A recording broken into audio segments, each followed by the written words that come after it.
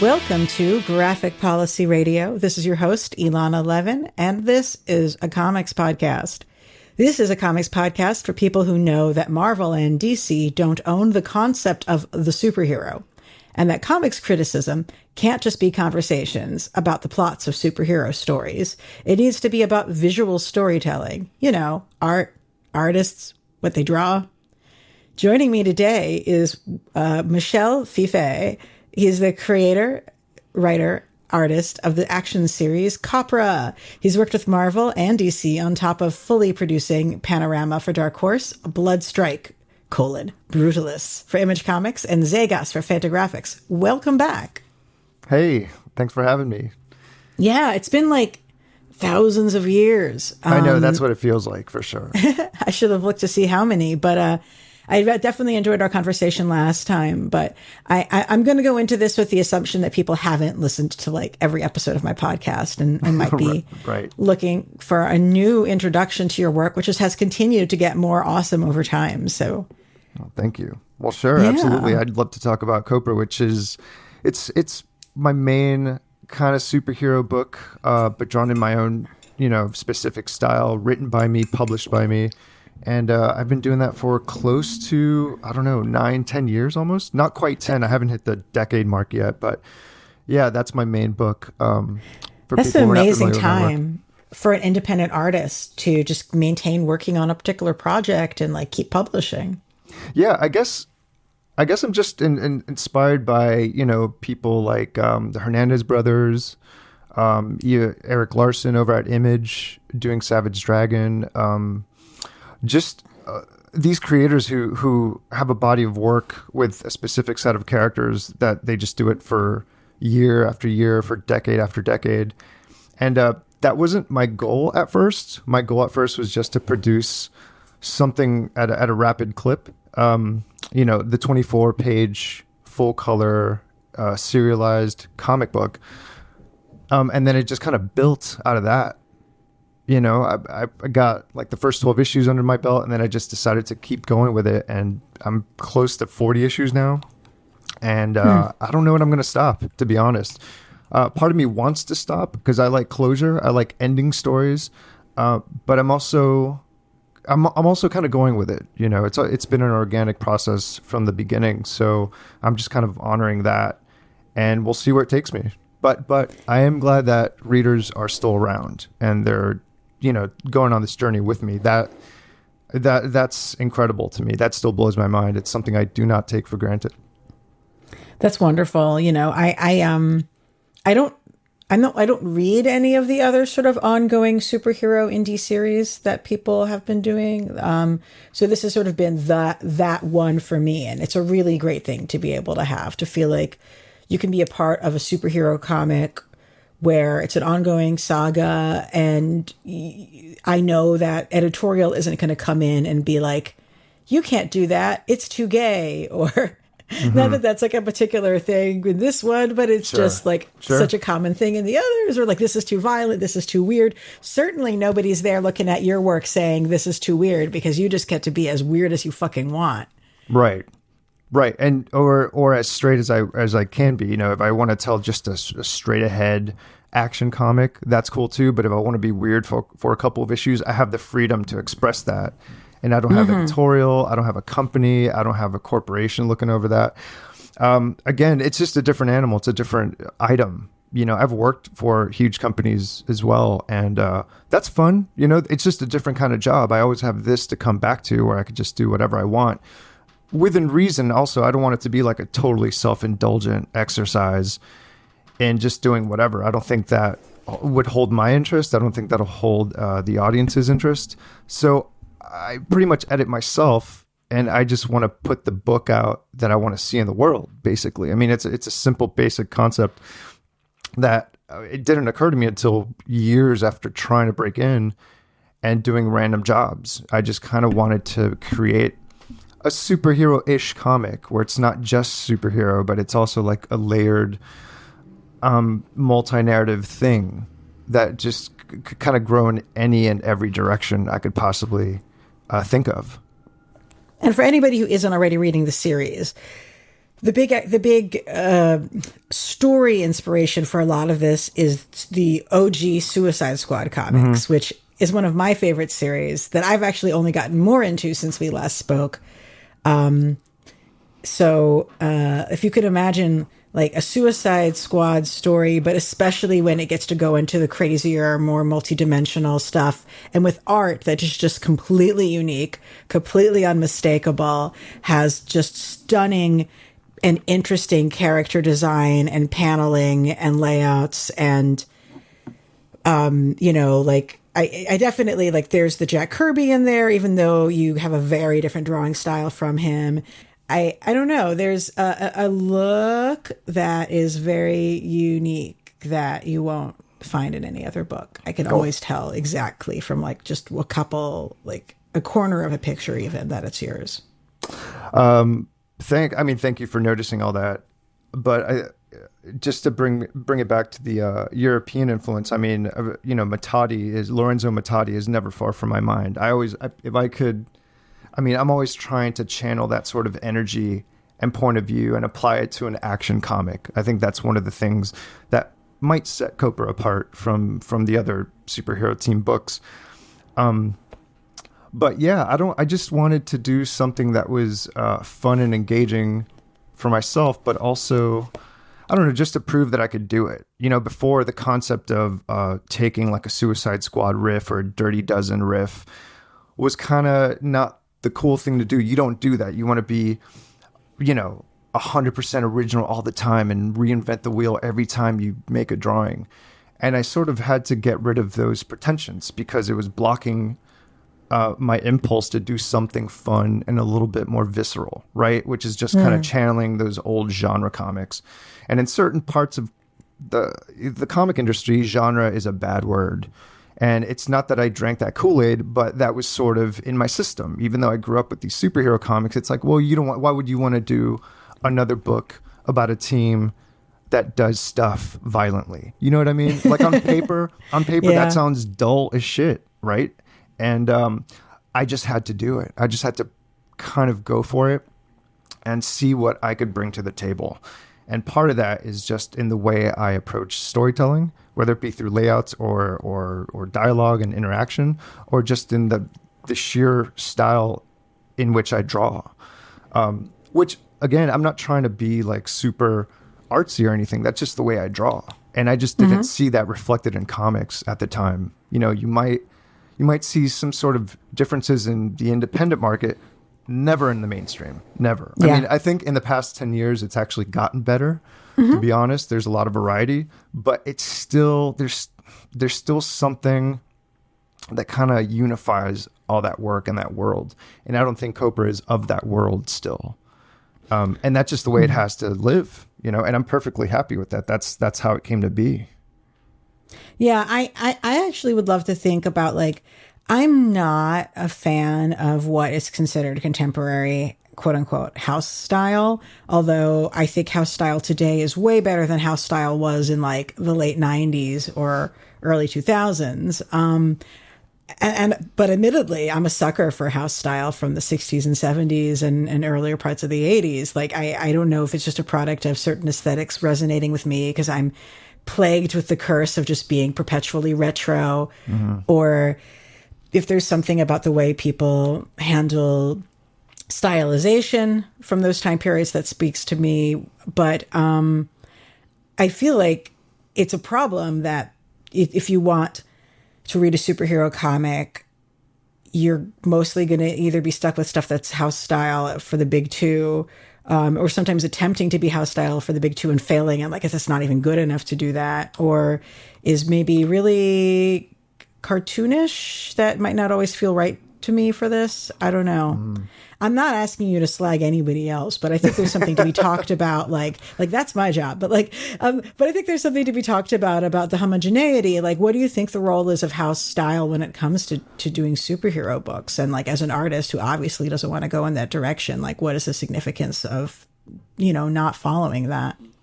Well, I think the superhero genre specifically lends itself to outrageous styles. That's just the way it is. So the fact that the dominant style in mainstream comic books today leans toward quote unquote realistic is a little unfortunate, I find. There's room for that. It could accommodate a lot of styles, but the fact that it's mostly realistic, I find it not as exciting as it could be. Now, the house styles, they need to exist, and they're always going to exist. That's just the company model. Whether it be the 60s, which you and I prefer, or 70s or 80s or 90s, there's always going to be kind of a consistent style feel throughout a line. And you could always find some weirder stuff within that. You have to fight for it a little harder in certain eras, like some, but I think, the 90s being a good example of something where there were a lot of styles on display. And yet it's always kind of thrown into this sort of, 90s kind of Jim Lee image style, which did dominate, don't get me wrong, and it did shift a lot of people's tastes editorially and the readership. But there was a lot of cool shit going on in those years, and it just got shuffled underneath because the prevailing style was so dominant. It almost erased people's memory of cool stuff, So I'm always unearthing that stuff, partly because, we're looking back and we're kind of excavating the past, and it's nostalgic, but it's also like, well, I missed a lot of stuff. I didn't buy every book back in the 80s or 90s or ever, I'm still discovering stuff from the 80s, so there's always been a lot. There's always been a lot of options, and there's certainly a lot of options now more than ever. But if you're going to just focus on a line of comics from one or two major companies, you're going to run into some sameness. That's just the way it is. That's just the way these lines operate, and that's just something we have to live with as an industry. But me as an artist, I would just prefer to see a little bit more variety. And again, I mean, I could name names, but they're, for example, like DC has tons of variety, I think. Maybe it's because of the lettering or the coloring where you don't see the styles as clearly. It layers the thing into one of a piece. You know what I mean? So all the lines of a certain book or title or a company, they just share this value, and that's maybe what we're seeing. But underneath, if you scrape off everything else and you just get the raw art, there's going to be some variety. So I don't know. Listen, for COPRA, I just had to do my own thing. I mean, I still work in analog and some digital, but mostly analog, because the less time I spend staring at a screen, the better. Like I just can't go digital. It's actually faster for me to go analog. So it's not a better or worse scenario. It's just, I could only do what I do. But I also notice all these things too. I'm not like blind to the industry and the tastes of the times, So I've noticed this. That's the one thing that has changed since I first started COPRA, is there is a little bit more variety that skews toward the weirder and the more off kilter, which, I appreciate. Mm-hmm. Do you have particular artists who come to mind in the positive light when you're saying this? Well, sure. Just recently, I got a comic by Riley Rossmo. I think that's how you say his name. Yeah. He worked with Steve Orlando on Martian Manhunter, and he did a Legion story. He did a little bit of Constantine too, I think. Yeah, he had a Batman story in, I think, Detective 1027. But anyway, his style is super fluid, super cartoony, when in certain corners of the industry, cartoony is not a great thing. Here's this guy who's like super cartoony and alive. It's super kinetic. I think it might be digital, but I follow him on social media, so I think I've seen some process shots of analog, but it doesn't matter because the results are great. They speak for themselves.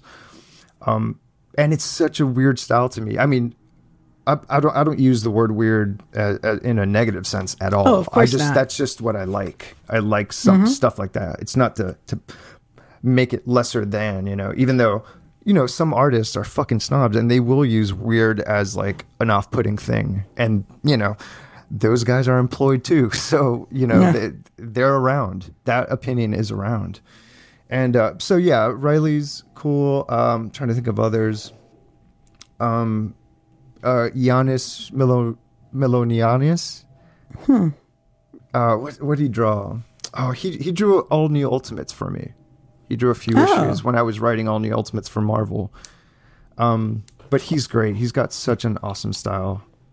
I'm blanking on names, of course. That's just what happens. I know. Here, it's okay. Sorry. No, but those are the freshest examples that I could think of. I mean, I could run down a list once we end this conversation, and it's no awesome. problem.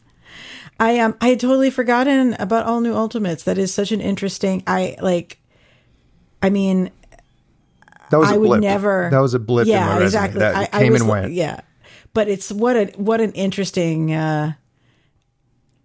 I would have liked to have realized that was going on, because I would have 100% been interested in checking that out. But I do, yeah. But I love that you've focused on your own world, your own cast of characters, and developing their story over time. And I think one of the things that really does stand out about your work is that you have such textural art that it's interesting to me to see in the ones where you're working digitally how you're trying to conjure that sort of texture when you're working digitally, whereas when you're looking with stuff with your older stuff, I'm like, there's colored pencils, there's ink. The ink looks like it's some sort of dry brush maybe, but then there's also some solid black inks, and there's pencil, and just like you're using the entire art kit. Yeah, I just try to use everything that I have available, and it's sort of like drawing on a sketchbook, and you just apply everything you can to make one thing look cool. And I'm just applying that to a complete page. So that's those are the tools I'm comfortable with. And if a certain scene or character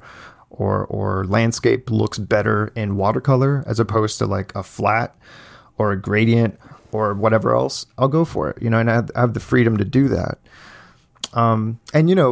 Working on this by myself, that's also why I really appreciate collaboration, and taking on the All New Ultimates as a writer took me a little while to get used to, because I had never written solely for somebody else to draw.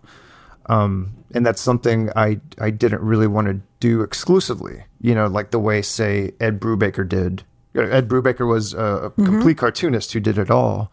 And then he just pivoted to being a writer only.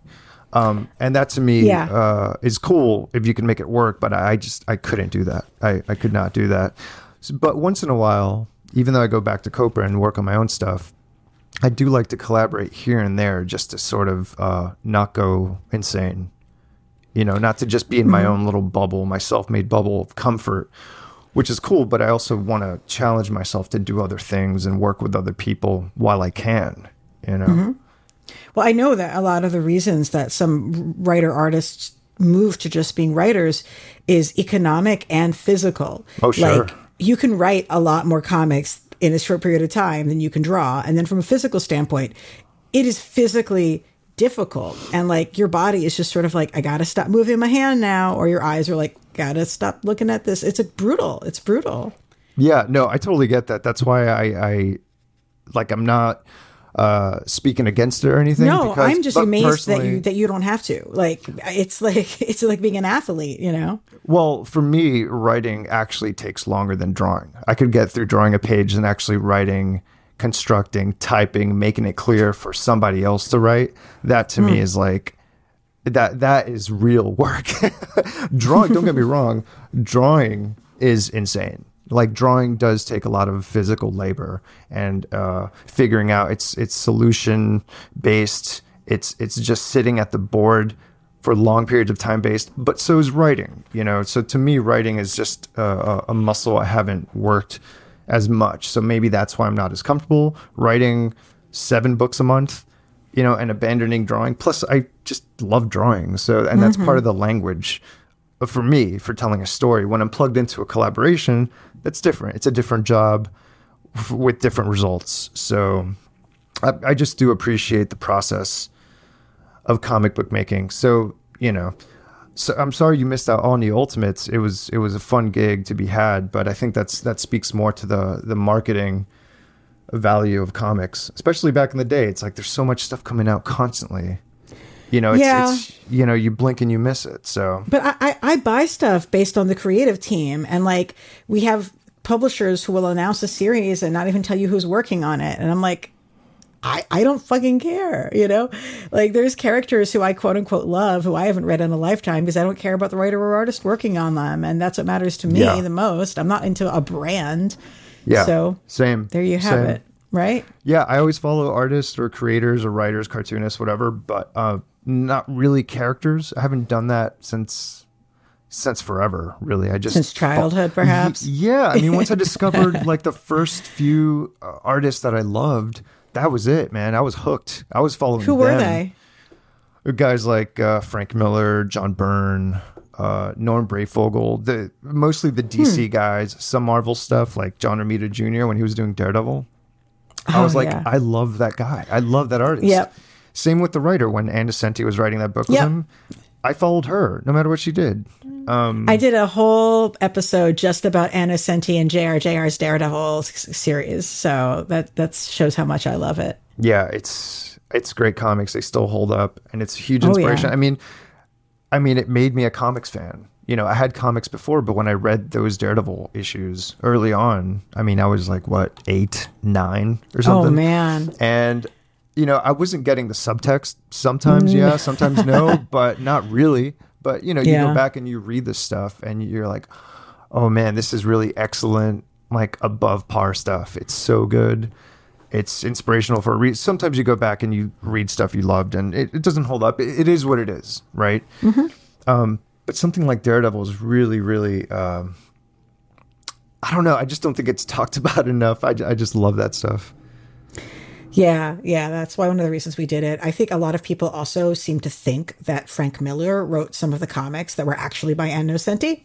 No. I wonder why that is. But I'm not blaming Miller, to be clear. I'm blaming the culture at large's sexism. Yeah, absolutely. You know, he's never done anything about that. But anyway. Well, he's also, he cast like a huge shadow. So it was a tough act to follow. But, you know, fandom, you know how they are. Of course, they're gonna paint in broad strokes. You know, like they're gonna ignore Nocenti's legacy, even though those are, I think, the best Daredevil comics ever. I agree. I really do. And like, I mean, you can say like, you know, Miller gave the comic a new direction that allowed these other things to happen. Mm-hmm. Although that's probably because they would not have let Ann Nocenti come in and say, hey, I want to make Daredevil darker. They would be like, shut up, woman. But like, but then the end result, though, is that her stuff is the best stuff. To me, it is. Her and JR working together. I mean, just making that vacuum cleaner into Jaws and like a legitimate threat is just like, how do you do that? And I see that in your work too, like these mundane things that can go haywire. That's probably in there. I mean, those Inferno issues were my Bible. They still are, you know. The thing about Nocenti, right, just to focus on her for a moment, is that to her it was a job, right? To her it was a gig. She came from editorial. She got this gig and she took it and she did her own thing with it. I don't think she was thinking about the future of what these comics would mean to her, to us. Would they be collected? Would they be talked about in a podcast several decades later? I think it was just something to do passionately, and it was a fun job, but it just had to be made, right? And so that spirit is the thing that prompted me to start COPRA to begin with and do it at that steady rhythm where I could just pump out an issue, and whether I was happy with it or not, it didn't matter. It had to go out the door. I had to pay my rent. Every issue was a month that I had to pay my rent with.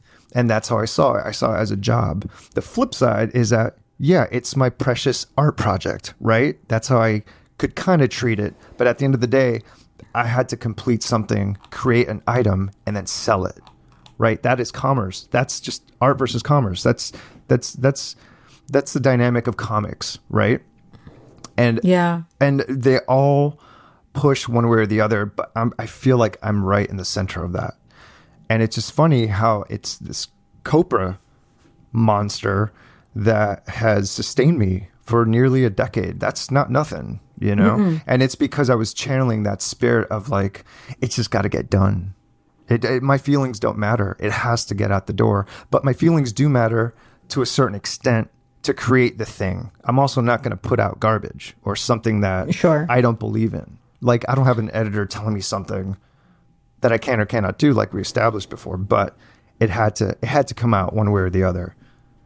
Are there particular characters I keep pronouncing it wrong because you read it I've in the heard names both. in your head. Yeah, I've heard both. Well, are there particular characters whose stories you're just like, I need people to understand this about this character? Where they were like propelling you themselves?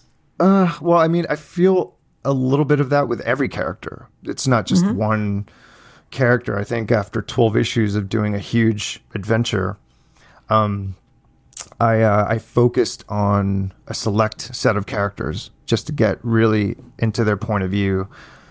And those were some of my favorite issues because I got to slow down and dig a little deeper. Even though early on, I'd say issue 5 or 6, I did start focusing on one character. And that was the turning point for me creatively where I saw that, I could do this with all the other characters. I have a rich cast of personalities that deserve a chance to be heard. And it's not the kind of characters that you see very often, at least in modern mainstream American superhero comics, Right. It's multiracial. It's, they come from a different class of people.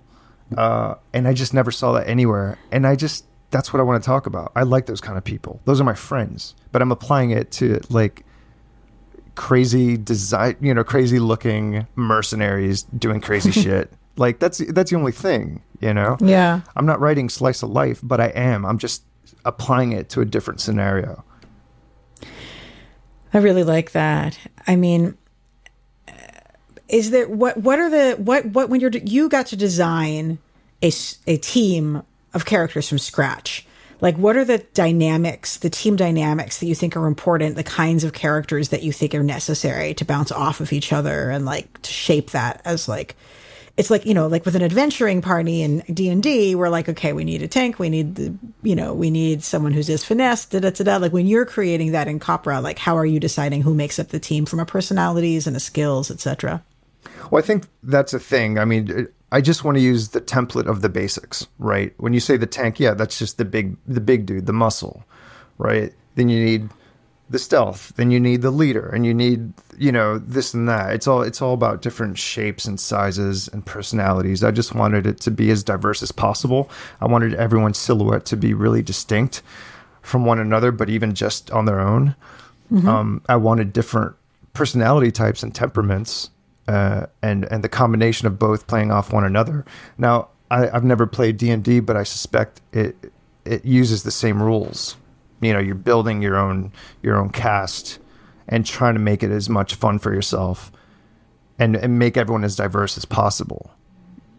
Am I wrong? Am I off in that? It seems like they share a lot of sensibilities. Yeah, I mean, for me, it's important for character personalities to not just be a parallel of their powers. Like, just because this is the tank doesn't mean that they're like have to be stupid necessarily, or that they have to be someone who likes to fight first, or they have to be like, there's a lot of archetypes that I think it's only fun for you to work against.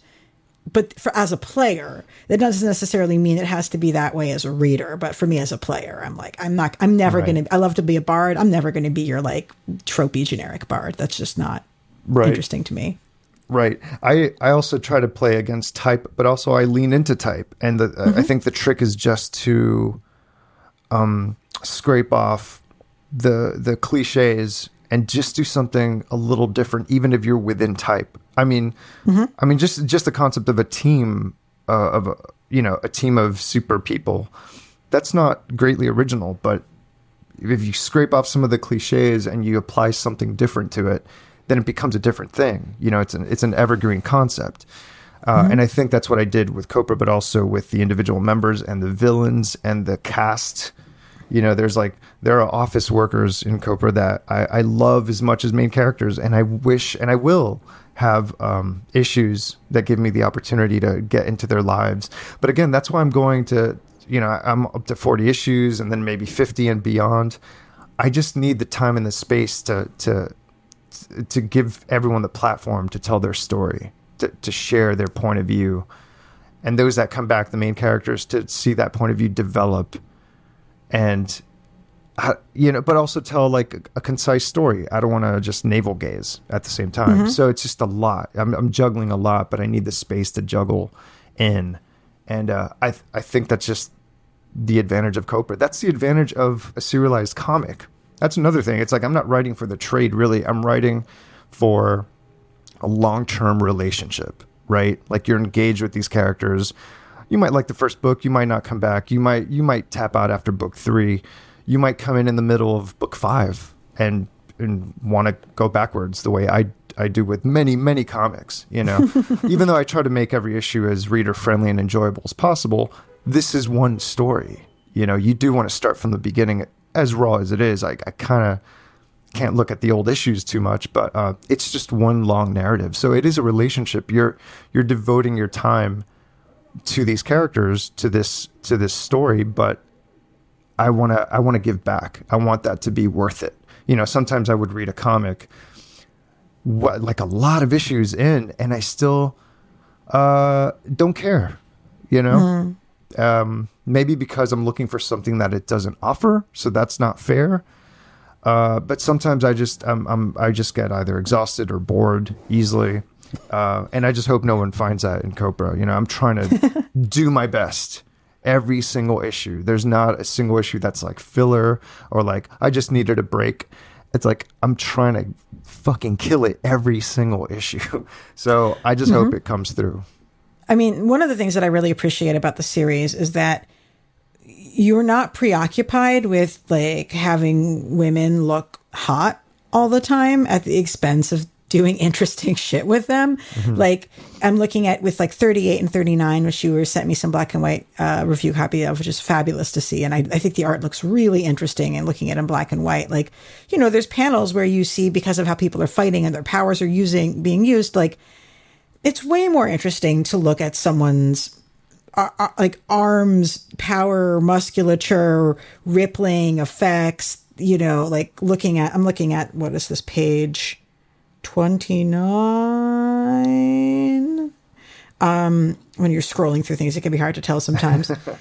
But like like trying to be like, no, we have to like see her ass and her boobs in the same panel and she has to be smaller than the men. Like that completely sacrifices character development, and that sacrifices your ability to draw an interesting fucking fight scene. And it's not to say that things can't be beautiful, but like you're not, because they are, and you also draw characters, who are beautiful also, but you don't feel like you have to make everything conventional like that. And it doesn't get in the way of making interesting art the way you're doing it. Well, thanks. Yeah, I mean, that's just the style I draw in. I mean, I think I'd have to go out of my way to draw like classic TNA material, but some people get away with it and tell a good story. And some of it is just like, that's just art. That's just, they're probably you drawing just a cover. It's not really in service of a story. And that's really what I'm preoccupied with. I just want to tell a story. And if someone has to look not pin-up-y, then so be it. I don't really care about that. I just want to tell the actual what's happening and engage the reader in that way. And that's the kind of artist I am. Different styles dictate something else. Other artists, that's what they get off on. That's what they like. That's how they tell a story. That's how they see the world. And that's fine too. But I'm more in your camp in that regard. Mm-hmm. Yeah, everything has its place, but I see it getting in the way of storytelling in a lot of ways that just feels really defeating. But, I love that you're also the person who's like, Grace Jones obviously should be a superhero, so we're going to have Grace Jones in this comic. Like, yeah, that's a no-brainer. Like, why hasn't that happened before? But when it comes to like, I don't want monster design, extra dimensional being design, you have some of the most innovative and outlandish, so I guess creature design. Like, so where do you start from when you're coming up with something completely non-humanoid? Well, I mean, I try to think about where that humanoid concept came from, whether it be from another dimension or just man-made within the story. But I try to just make it fun for me to draw. It's as simple as that. But also, if you're talking about, like, say, beings that can't or don't exist in our world, and you're thinking of abstracts, why are you going to make it like a muscle-bound dude? Why are you going to limit yourself to just, a guy in tights? That's just kind of boring, and you're just repeating yourself. So I would rather play with shapes and try to make the simplest shapes seem forceful or threatening. I think that's way more interesting than just seeing, like, just the human body. Like, I'm already drawing that. Why am I going to draw that on top of that when I have to represent something otherworldly? But I also don't want to make it like an obvious creature that you've seen before. I do try to, again, it just stems from me trying to draw these abstract shapes. I try to keep myself interested and engaged so the reader can also feel that, if that makes sense. Yeah. Like, it's just, you're not limiting yourself to just another human form, because why would you even need to do that? Yeah, and that's the thing. It's like, I get it if you're just, like, raised on a steady diet of comic books and that's what you think this thing should look like, but that's not the case. If you look at anything else, I mean, just go to a museum, open up a fashion magazine, watch a documentary on Klaus Nomi, anything, do anything but look at a comic book.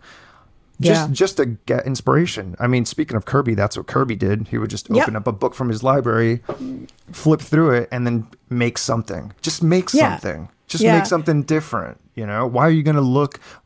I mean, I understand the value of trying to look like everyone else in a when you're in a work for hire situation. But other than that, why? Why are you going to do that? Why do you want to blend in and assimilate other than to be employed, right?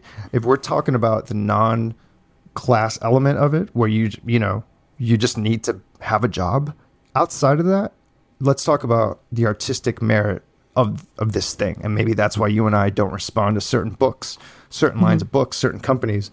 But it's like, why are all these people who are artists trying so hard to not be individual? And I'm not coming at it from, like, a sensitive high art place.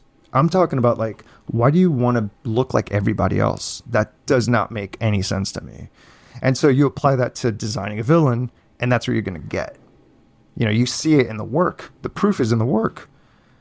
And I just don't understand it. That's a huge divide. I could appreciate house styles. I really appreciate the impulse and the need to be employed. I get that. I don't look down upon that at all. I get that. All these guys and girls, they need to be employed, right? I get that. But beyond that, just take a peek beyond that, you don't need to look like everybody else. And that's where, like, I think I mentioned the art snob. And you get art snobs from all sides, Yes. Everyone's looking down on everybody else. And that's why the landscape could sometimes be a little depressing, But I just do not understand how aggressive this looking down is, especially when it comes to art. That's why I have to disconnect sometimes and just not worry about that stuff, because it ultimately doesn't matter. It only matters in as much as it affects me, really. But when I'm actually drawing, I'm not thinking about any of that stuff. But I don't know. I think I just unloaded a bunch. No, that's good. So if you want to unpack it little by little, I'm all for it. But I'm thinking about this stuff all the time, Yes, and that is how you ended up making a diagram, which is sort of how this conversation... I'd been nagging you to come back on the show for a while, but you had posted a diagram on Twitter where you were... as a personal diagram, this is your tweet. This is a personal diagram for comic book art styles. Being a list maker and constantly thinking about this topic, I drew it up with all my favorites as examples. Yeah, this is always on my mind, so I wanted to lay it out to give it some shape and help me understand it. Now, I'm going to post this map in the episode description so folks can see this. But it's the breakdown, kind of Venn diagram and simultaneous XY axis chart for plotting different artist styles on the axis of, on the one hand, cartoony, on the other hand, realistic. And then on the other axis, it's messy versus clean. And I was just like, oh, what an amazing way to map the unmappable. And like, even if I don't necessarily always agree with the where somebody might land on it, I always see why. And I think it's interesting for understanding what gets focused on, what the market looks like. You know, one of my critiques of the problem with current and recent house style is that it thinks it's doing realism, and it isn't actually anyway. But also, why is realism your number one priority? Right. Which is not to say that realism can never be good. There's people on the high on the realistic axis who do awesome shit, right? But definitely Absolutely. some of the things that get talked about as realism, I'm like, it isn't. Like it's traditional heroic art maybe in some ways, but realism involves fat people and things that aren't completely like drawn from Hollywood, or like it's just like, and also realism, like the photorealist urge is sometimes described as on certain arts that aren't actually realistic. They're just really detailed, which is great, but not realism necessarily, etc. Anywho. Right. No, but I mean, I totally get that. On the topic of realism, I think that there are artists that draw realistic, but there's a natural bent to it, as opposed to something that's just traced or referenced from a photo too heavily. There's a huge difference. There are many worlds of differences between those kind of artists. I mean, in the map, I mapped out like Jorge Zafino or Jose Luis Garcia Lopez. Those two gentlemen are super realistic to me. Jaime Hernandez, who's also cartoony. I mean, Jaime is exceptional on every level, but then you have the dominant style today where it's like, it's realistic, but it's also very stiff. There's no like real life, hand guiding it. There's no experience almost. It's all very technically sound, but a little dead.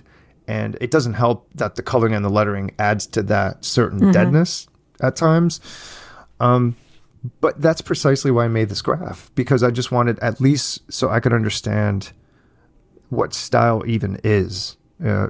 Things like manga was omitted from the list because to be frank, I wasn't even thinking about that. But in retrospect, manga kind of combines it all. It's realistic body in the classics, say like Akira, realistic proportions and bodies and detail and backgrounds, but cartoony faces, right?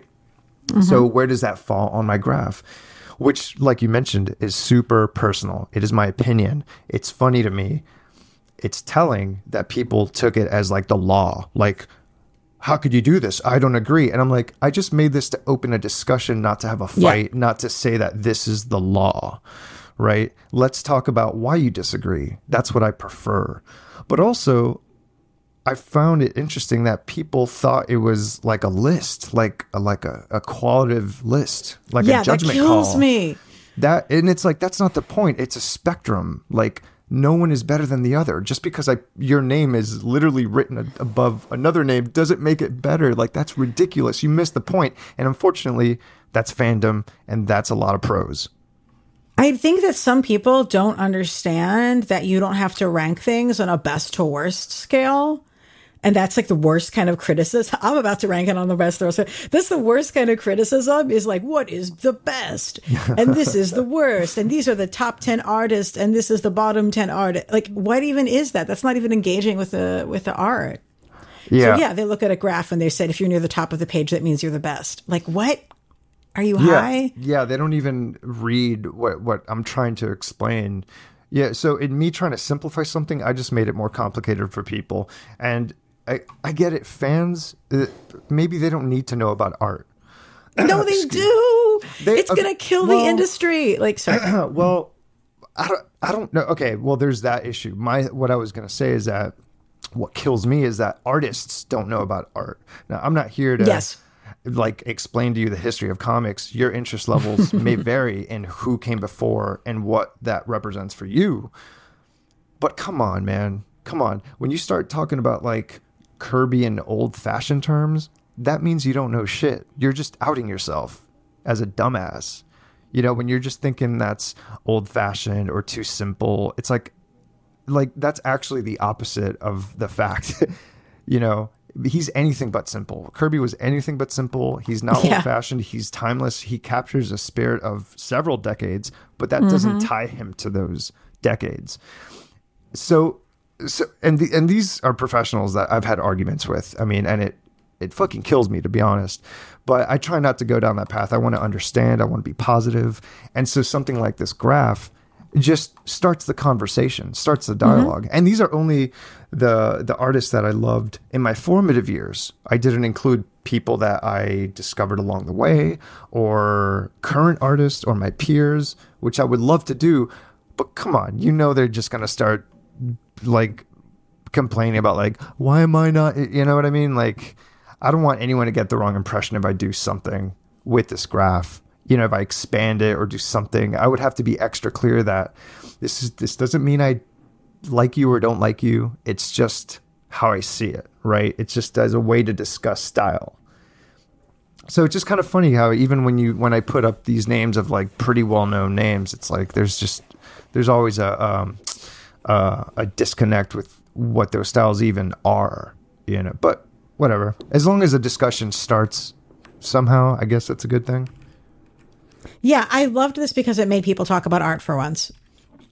Yeah, well, right, to your point, I think art should be discussed, obviously. I mean, that's just such an obvious thing. And I know that there's like part of the discourse in the critical circles where critics aren't mentioning artists or even talking about the art. And I just don't think those are real criticisms or real pieces. Those are just kind of like promotional write-ups, if you could even call them write-ups. Some of them are just copy and paste from you know, press junkets or whatever. So they fill a role that has nothing to do with actually criticizing and looking deeply into art or comics at all. Of course, they have an easier... Sorry. No, go ahead. They have an easier what? They have an easier time getting a press pass to a comics convention than I do, interestingly, because, of course. Exactly. Well, because criticism isn't press, right, apparently, but just stenography is press. So there you are. Right. It's unfortunate, and that's the way the companies are gonna write it. You know, back in the day, Gary Groth used to send the Comics Journal to Jim Shooter. Jim Shooter used to read the Comics Journal all the time. He had a subscription. And that eventually stopped, of course, because the Comics Journal just got really savage, especially after the lawsuits and all that stuff. But you know, comics used to engage with criticism, whether it be bad or good. And that hasn't been part of the case for a long time. So I don't, that doesn't surprise me that companies don't even regard that, you know, whether it be a podcast or places like the Comics Journal site or individual blogs. They don't see that stuff. They just want the clicks. They just want information and data to go out there to sell stuff. Just commercials. I mean, it's not surprising. It's unfortunate. I'm sorry you can't get a press pass. Yeah, I mean, it depends, and I guess, and also there's particular press people at particular places. Like Clark at DC is lovely, but like there's also plenty of people who just don't get it. Yeah, I think. Yeah. Oh, go ahead. And I think the fact that I can actually make a case for why something is good might make them, I don't know, maybe sell something to people who aren't just going to be like, I buy this because of brand. But a lot of places only want you to buy it because of brand, not because of the fact that it's good. So yeah, I agree. I mean, the unfortunate possibility is that they might not even read those things. That they're just going to buy the brand, and these companies just want these write-ups just to have a place in the algorithm. You know what I mean? Like they don't really expect anyone to read anything and be convinced to purchase the thing. And even if they did purchase it, like who cares? Diamond's doing the work. Let the local comic shop do the work. Let the word of mouth do the work, maybe. But the write-ups, I think maybe through the podcast, you know, this platform could definitely reach more people than like say a well-written essay about the virtues of storytelling in comics. You know, that's not for me. I prefer that, but that's just the way the industry is at the moment, unfortunately. Hopefully that'll change. I don't know what we could do to change that, but I don't know. It's where the money goes, apparently. Well, I'm really happy that you want to have people talk about art, and I've had critics tell me the reason that they don't talk about art more in their reviews is because they don't know how to. I think some people are very schooled in how to talk about superheroes, but we don't really have art education in schools. And we don't have I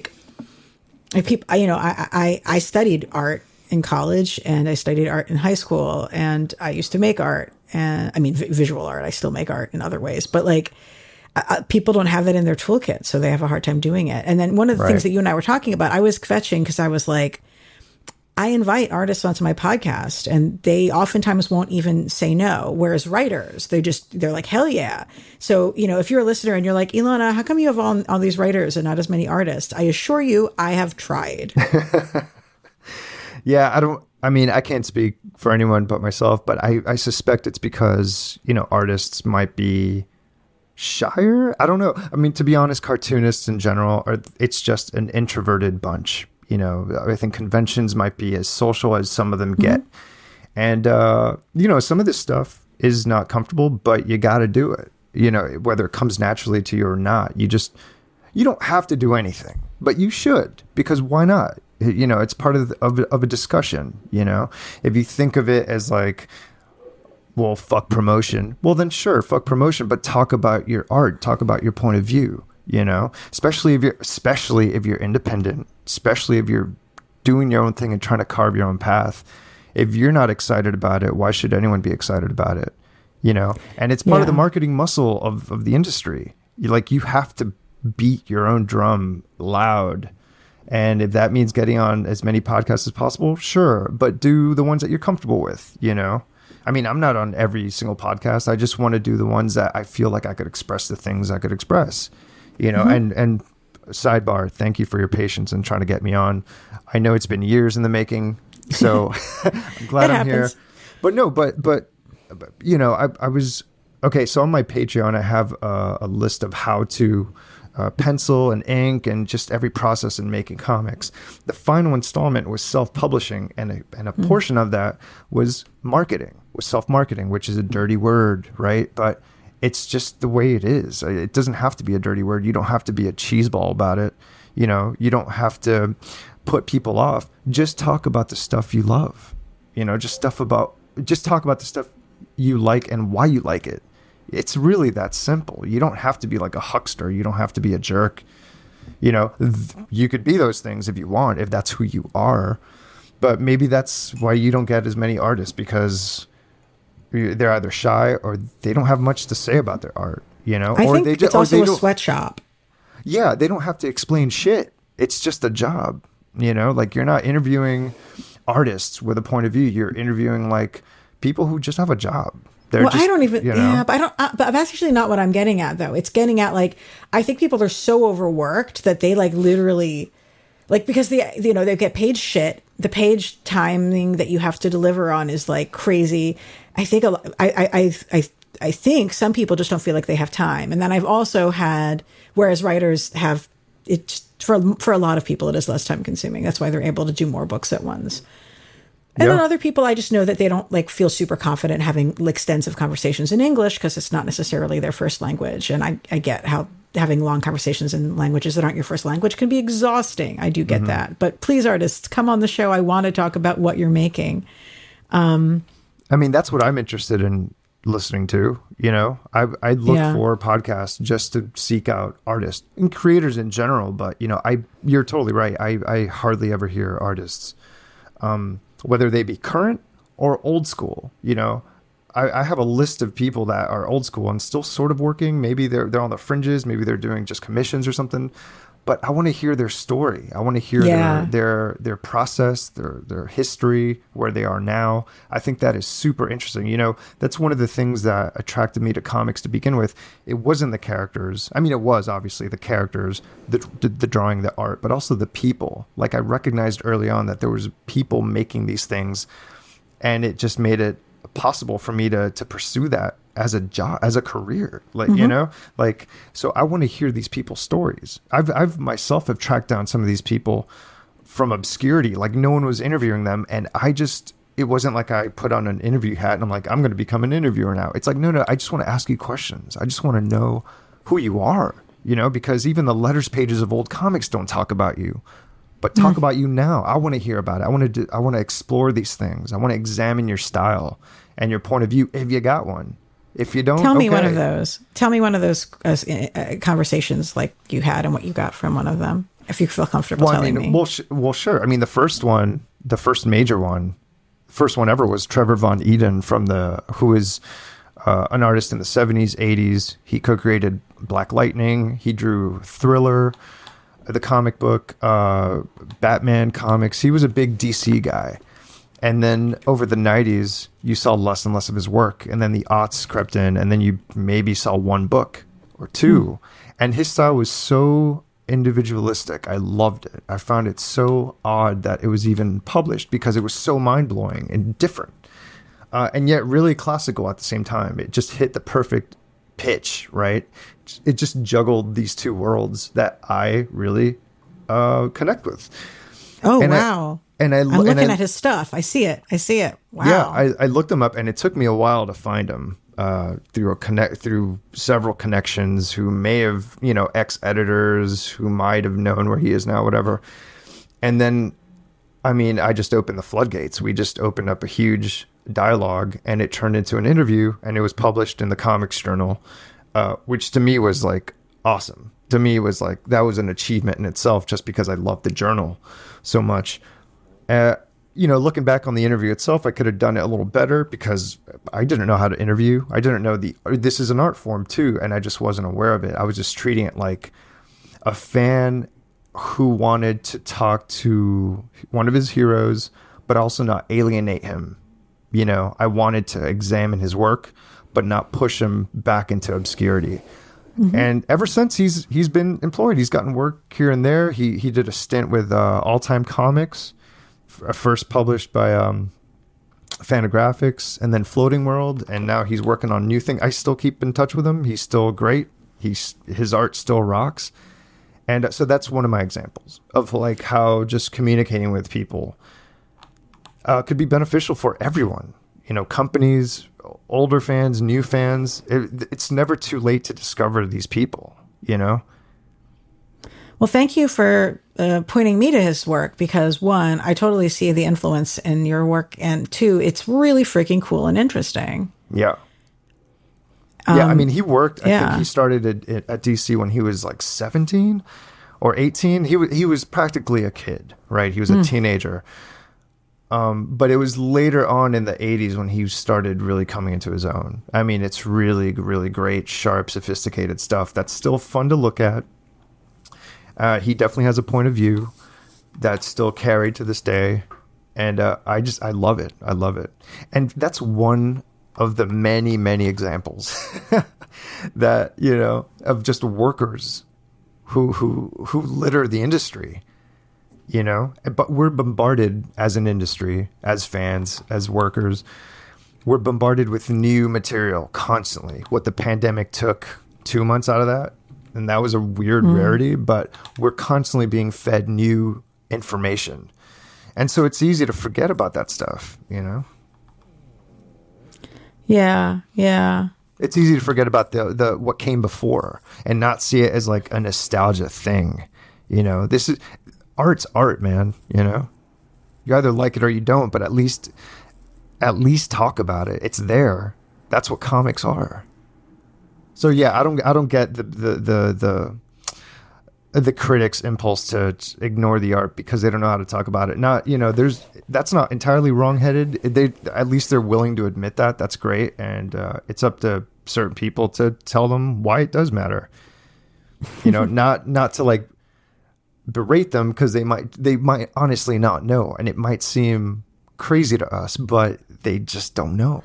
Just like certain people don't know how to read a comic. They just see it as like information on a page and they're confused and thus put off. It's not really. It is a language. It's easy to learn, but it's not impossible. It is a language. So speaking of what came before, I would be remiss not to ask you, like, what is essential to Suicide Squad character, Deadshot, and what is essential to telling a Deadshot story? I don't know. I've never written a Deadshot story ever. But you've in my read life. a lot of it. But you've read a lot of it, like no, me. I'm trying to get out of. I'm trying to get out of that. That's fine. No. We don't. I can cut this, and we don't have to talk about that at all. I'm just sort of like, who would be interesting to talk about this with? Like, obviously, you. I've been reading a lot of it. You also, you're a fan, but we don't have to talk about it. It's totally fine. I mean, I was kind of kidding because of the whole COPRA connection. I try to not be as obvious in my analogs. I try to like take from a lot and mix it up with what I make on my own. But the Suicide Squad especially from the 80s by John Ostrander and Luke McDonnell and later Kim Yale, that's a very specific riff that I started using early on for COPRA, even though it turned into something else. So a character like Deadshot, the basics are there. Like, he looks cool. He's got a cool death wish motivation. So in a genre setting, he's perfect. But there's a lot of layers to him. There's familial layers. There's also depressed layers. And not every writer nails that, because at the end of the day, you just have to draw a cool guy shooting stuff. But if you could inject a little character that's in his history, that, he has a rich history. And I think that's what makes a good Deadshot story. I haven't read any of the new stuff, so I can't speak to any of the new books, but that's just my love for the original. Well, for what it's worth for listeners, I really did enjoy the most recent Suicide Squad series, actually. But one of the things I'm looking at when I look at your art is always there's a question of like, what are the features of somebody that you choose to draw? What are the features that you're like, we're going to kind of go abstracted on this? Like, how are we carrying this particular face? Like, what are the key shapes and places of it? Well, it's in direct opposition to what's around them, like what their environment is, who their teammates are, who their family is. So I could pick any one of my characters out and explain why I chose that specific design. But a big part of it is also having it be easy for me to draw a lot. I don't want to make a super, super complex design unless I have to, unless the story calls for it. But I kind of want to make something that's punchy and iconic and recognizable quickly. And most of the stuff I like falls under that. And so I try to adhere by those rules. Like, one of the things that I really like is, like, for a character like Boomer, I can always, his glasses wire frame to me is like so important to the character design and how you've done it, because like that zigzag of the metal wire is what makes those wire frames 70s, which is like, to me, a central part of like the sort of aesthetic that he has, regardless of what decade a story takes place in, he takes place in the 70s. Yeah. So I'm like, oh, those glasses frames, to me, that's a character feature that you just always have to have in there. And I love the detail of the fact that I can tell the fucking material of his glasses from how you've done the nose bridge. Yeah, I try to put those details in. I don't go too heavy on details usually. I just try to have at least one distinctive feature in each of the characters, whether it be something they're wearing or their own face.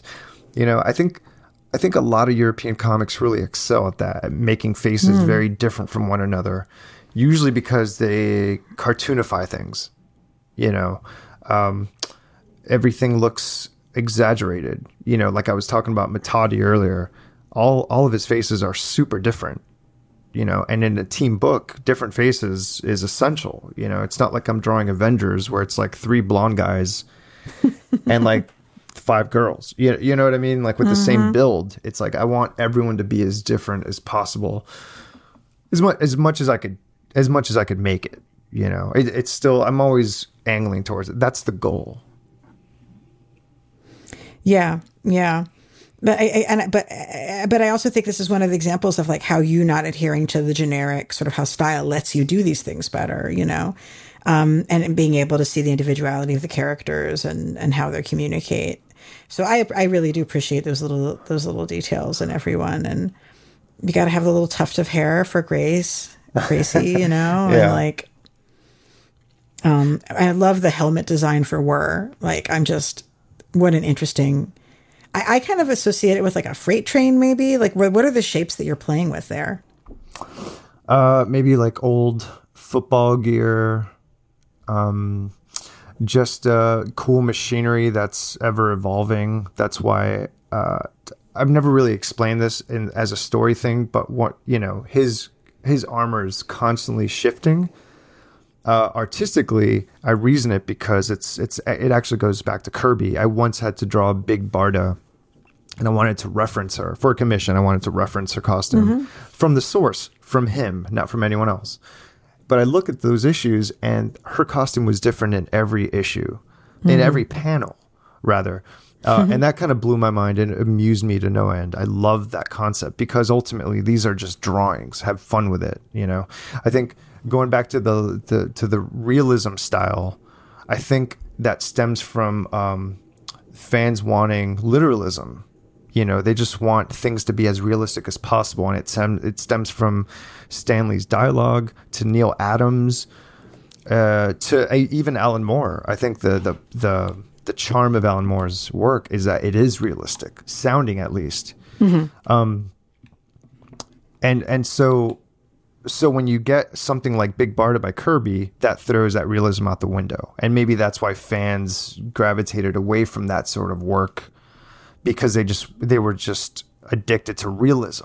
And that's why we are where we are now. Anyway, Big Barda I wanted to do that because I figured I got to draw this guy for many pages, for many issues. I want to make it as fun as possible. I don't care if like a certain wire doesn't bend in the specific way that one panel has, but then the next it does. It's like, I just want to make a cool drawing.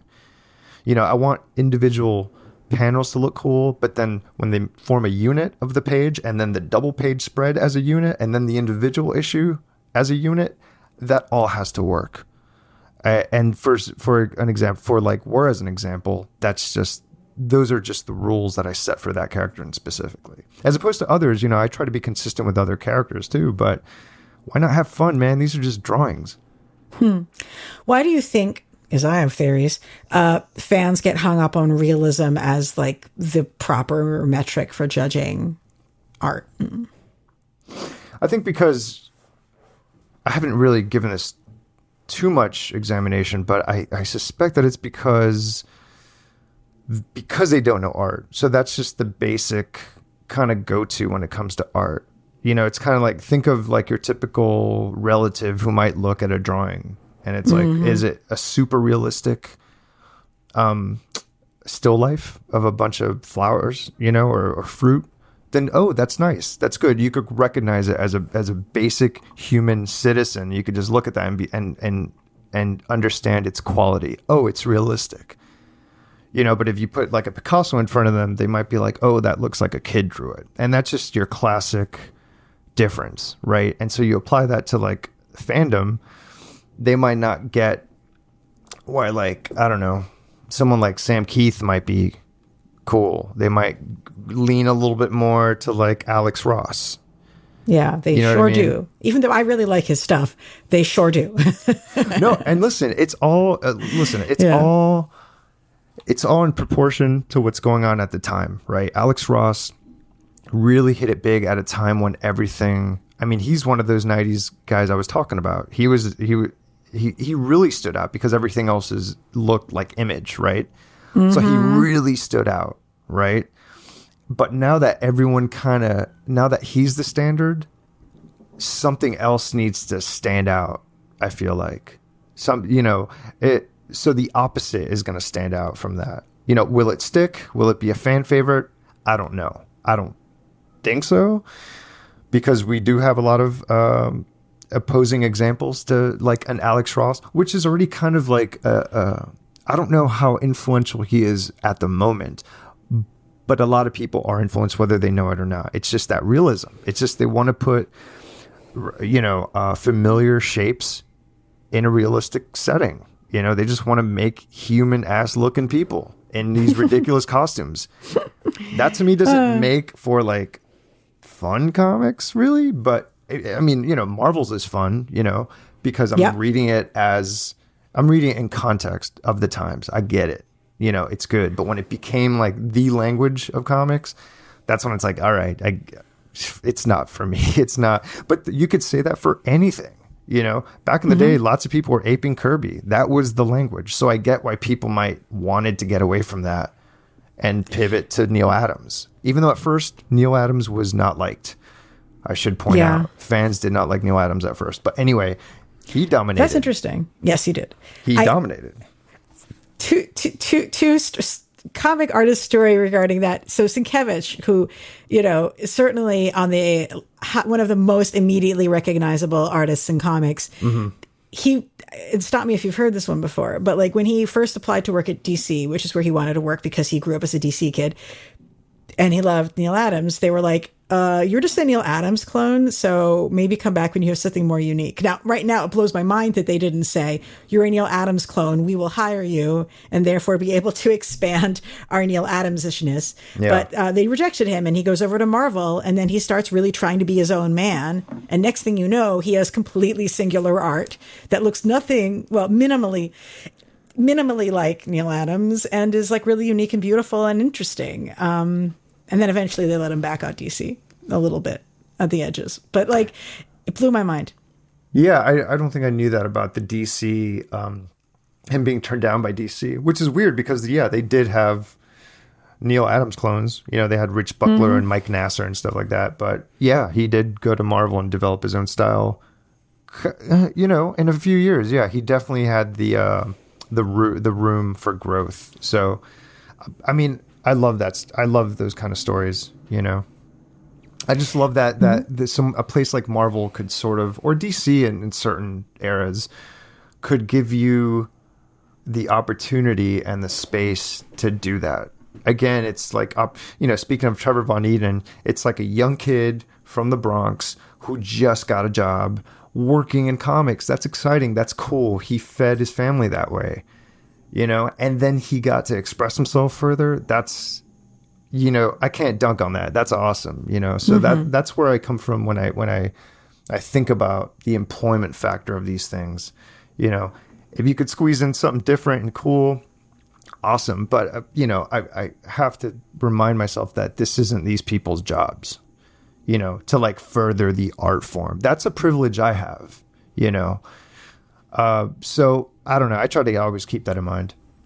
I agree with you as to why realism gets treated as like the goal and the right measure to measure art in. I also think a piece of that is that realism is seen as more mature, and whereas cartoony is seen as for kids, and things that are more mature are seen as being better. Right. And it's also sort of like for men, and obviously that is superior to things that are for girls. God forbid. Right. So I don't know. It just, yeah. I think that, excuse me. I think that has been changing a little bit in certain pockets of the industry. Maybe not as much as it should, and it's long overdue, but that's what I mean by like a lot of different styles are coming in. I know DC has like a line of YA novels, and I think those books employ a different style altogether. That's totally divorced from like the Wednesday Warrior crowd. Yeah. And that's good. I think there should be that diversity, I think that Wednesday Warrior crowd, it's very specific. I don't know where it's going. I don't know where it's going to be. It doesn't seem like it's changed much. Except numbers wise, quantity wise, but I don't know. As long as these companies are hiring, that's a positive sign, right?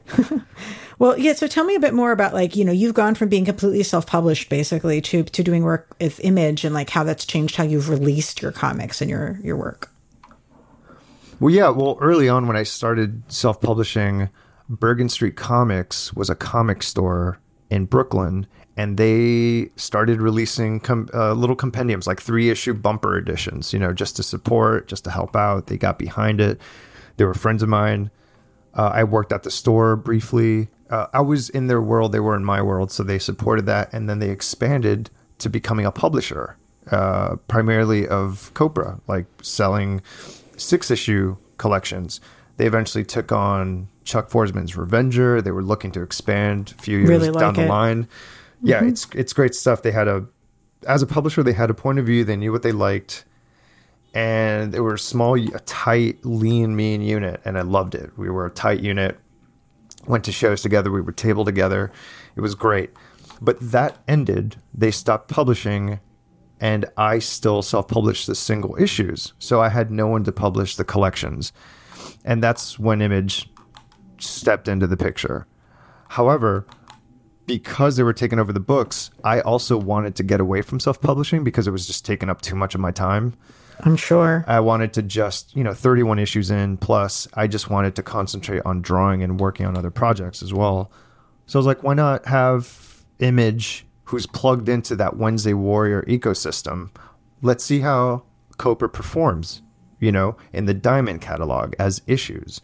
Because I had a pretty good batting average with that, with like the lapsed mainstream reader who discovered COPRA and was like, this is great. And they were on board, So I had all sorts of different readers. Chief among them were the Wednesday Warriors. So I'm like, I have a good chance of surviving this thing. And I just wanted to know what it felt like, right? I wanted to have an issue come out every month in the Diamond catalog and be in stores that I wasn't before. I wanted like the small shops in every state to carry my book. A few differences happened, stores are now super, they order very tightly. They only order what are going to be sure hits or for subscribers. And what I found that even if you wanted a COPRA subscription, they wouldn't order it for you. They were either unable to, they would say, or they were unwilling. And this happened, it was reported to me that it happened several times. This wasn't just an isolated incident. So here I am trying to bust my ass, trying to make issues happen and spread the word and doing my own marketing thing. And just stores weren't buying it. Enough stores were buying it. So it was doing okay. But then the pandemic hit. And so my latest issue was stuck in a warehouse and I couldn't do anything about it. And just that lack of control just put me in the position to reconsider self-publishing. I just wanted that control back where, if I wasn't in your store, that's okay. I got my own list of stores that want the book. If the book is stuck at a warehouse, don't worry. I have to answer for that. Not Image, not Diamond, nobody else. I wanted to answer for it because I was just getting frustrated at my lack of answers, And it was a crazy time last March, last April, last May, when the pandemic first hit, We didn't know there was going to be an industry. I mean, you know how it was? It was nuts. We didn't know what we were going to be as an art form. I was just getting ready to just go to, Xerox my comics and staple them myself and then ship them to 5 people I know. You know what I mean? So when everything died down, the smoke cleared, I decided to take back the single issues operation and just restart self-publishing and shipping it myself and distributing it myself. But Image still kept the books. Let them handle the books. Let them handle that operation. Those are 2 different businesses. Same as before. Bergen took care of the books. Now Image is going to retain all that stuff.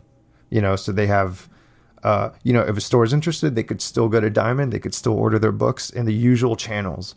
But for the issues, which is the up-to-date version of the story, you got to get that through me. You could, anyone could reach me directly through all social media. My email's available. I'm going to print them myself. I'm going to continue the story no matter what. And Image is going to continue doing the collections. And that's where I'm at right now. That's really great. Like best of both worlds. Yeah. There's no way I could have done the collection by myself anyway. And I'm glad Image kept that. Because that's what they're good at, right? The single issue Wednesday Warrior concern is a different monster altogether. That's something that everyone wrestles with at one point or another. And I did fine. For 31 issues, I dealt with my own single issues, and it's fine. I mean, that's how I paid my bills, right?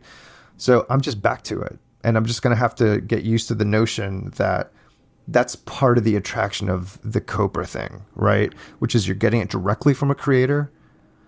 The lines of communication are open, and it's just a more intimate thing. I thought before, when I went to Image, I'm like, oh, it doesn't matter. I think the story is strong enough. Fans are into the characters enough. It could survive a shift into the Image model. And people did stay on board, but when I came back to self-publishing, you could feel the wave of relief that people had of just like, oh man, the paper stock is back, and man, you're selling it through Etsy again, and oh my God, I'm getting the package directly from you, and that's what I did over the holidays. I'm just like printing out labels, going to the post office, and shipping it, amidst the pandemic and the holidays and the postal service scares, like I'm just trying to do my best to put my book out there and have it not die on the vine, like a lot of books do. A lot of books, whether it be through Image or smaller publishers, it's not easy out there. So I get it, but I'm hard-headed, I'm stubborn. I got to get my book out there no matter what. I love it. It's exciting. Well, let me know what else is coming up, because it sounds like you might have some other things coming up that you would want to tell our listeners. Oh yeah, I don't think it's been announced yet, but I have a story in a Superman anthology coming up. It's called Superman Red and Blue. It's sort of like Batman Black and White, and I will be writing, drawing, lettering, coloring the entire thing. And I gotta say, I'm super excited about it. Oh, fuck, that was a pun. Holy shit. I gotta watch myself. But this is really like a dream gig. I mean, like we were talking about, like little kid comics, what you discovered, and those early John Byrne Superman comics were super formative for me. So I loved those comics to death. So it was a chance for me to sort of express what I think of Superman as a character in 8 pages, essentially. So it's going to be awesome. That's exciting. I'm really looking forward to reading that. That's cool. Yeah, I've seen some creative stuff coming up with bringing in different creative teams there. Yeah, and that's the thing. They're open to having someone like me work for them on their flagship title. Maybe not flagship, but one of their iconic characters. Yeah. I mean, it's Superman. I'd say their flagship is Batman, but Superman is right there. And the fact that they're willing to have my vision represent their character is awesome, I think. And again, it just speaks to like, it doesn't matter. It's a comic. Like, take a risk, do something different. And I think it's going to be great. I think, working with editorial was awesome. It's just been a good experience through and through. That's wonderful. And like Superman certainly has his own legacy of having plenty of weird stories and, sure, creative artistic moments that are ready to break the brain. So I think that's a fun match. There have been some great Superman stories recently. And I don't know, I'm just glad I got to add to that, in my own little contribution. Hopefully there's going to be more down the line. But this was a dream come true, so it's been great. I can't wait for everyone to read it. I've been sitting on this for like ages, but finally I get to talk about it. Well, thank you for sharing it with our listeners. We're psyched. It's up our alley. Of course. So tell me, how can our listeners keep up with your work? They could just follow me on social media. I'm on Twitter, just Michel Fiffe, at Michel Fiffe, at mfiffe on Instagram, and just my own website too. That has news, updates, art, everything. That's just michelfiffe.com. So that's MICHEL. Yep. And then FIFFE. Yep. Fabulous. And as for me, I'm on Twitter a little bit too much. ELANA_Brooklyn. That's Ilana Brooklyn. Thank you, everyone, for continuing to listen to this show. I've still been releasing some of our Star Trek Deep Space Dive podcast episodes along the same RSS. So I appreciate the patience from those of you who are like, I don't care about Star Trek. Just talk to me about comics. I assure you that'll be getting its own RSS soon, but I just don't want anybody to miss anything. So thank you for bearing with me. And as we like to say, keep it geeky.